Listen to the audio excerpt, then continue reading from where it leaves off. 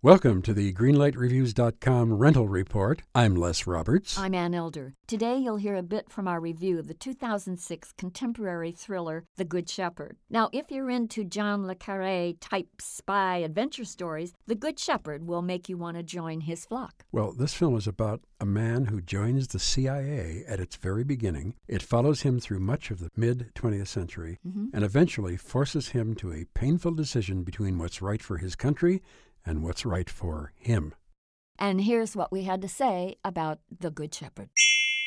There are many wonderful things about this film, but I want to say it's wonderful to see Robert De Niro wearing a director's cap. Oh, yeah. He really makes two stories work at the same time, much like The Godfather. Yep. The biggest story in The Godfather is the story of the mob. In this picture, it's the story of the institution of the CIA. Right. The amazing thing about this film, Anne, is that we watch Edward Wilson, a very, very decent person and very much a patriot. Yes. We watch his life fall apart as he neglects his wife and his son and just about everything except duty. It's about patriotism perhaps gone wrong. This is a top-notch movie. So for me, The Good Shepherd, green light. Very, very moving, very, very involving. I love it a lot, and I'm giving it a green light. 2 green lights for The Good Shepherd.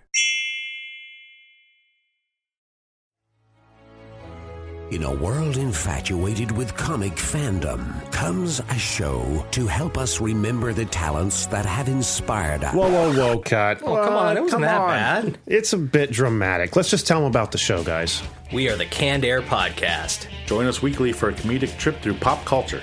We also welcome some cool comic creators, as well as some of the voice and screen actors that helped shape your childhood. Find us on CannedAirPodcast.com and on the Evergreen Podcast Network.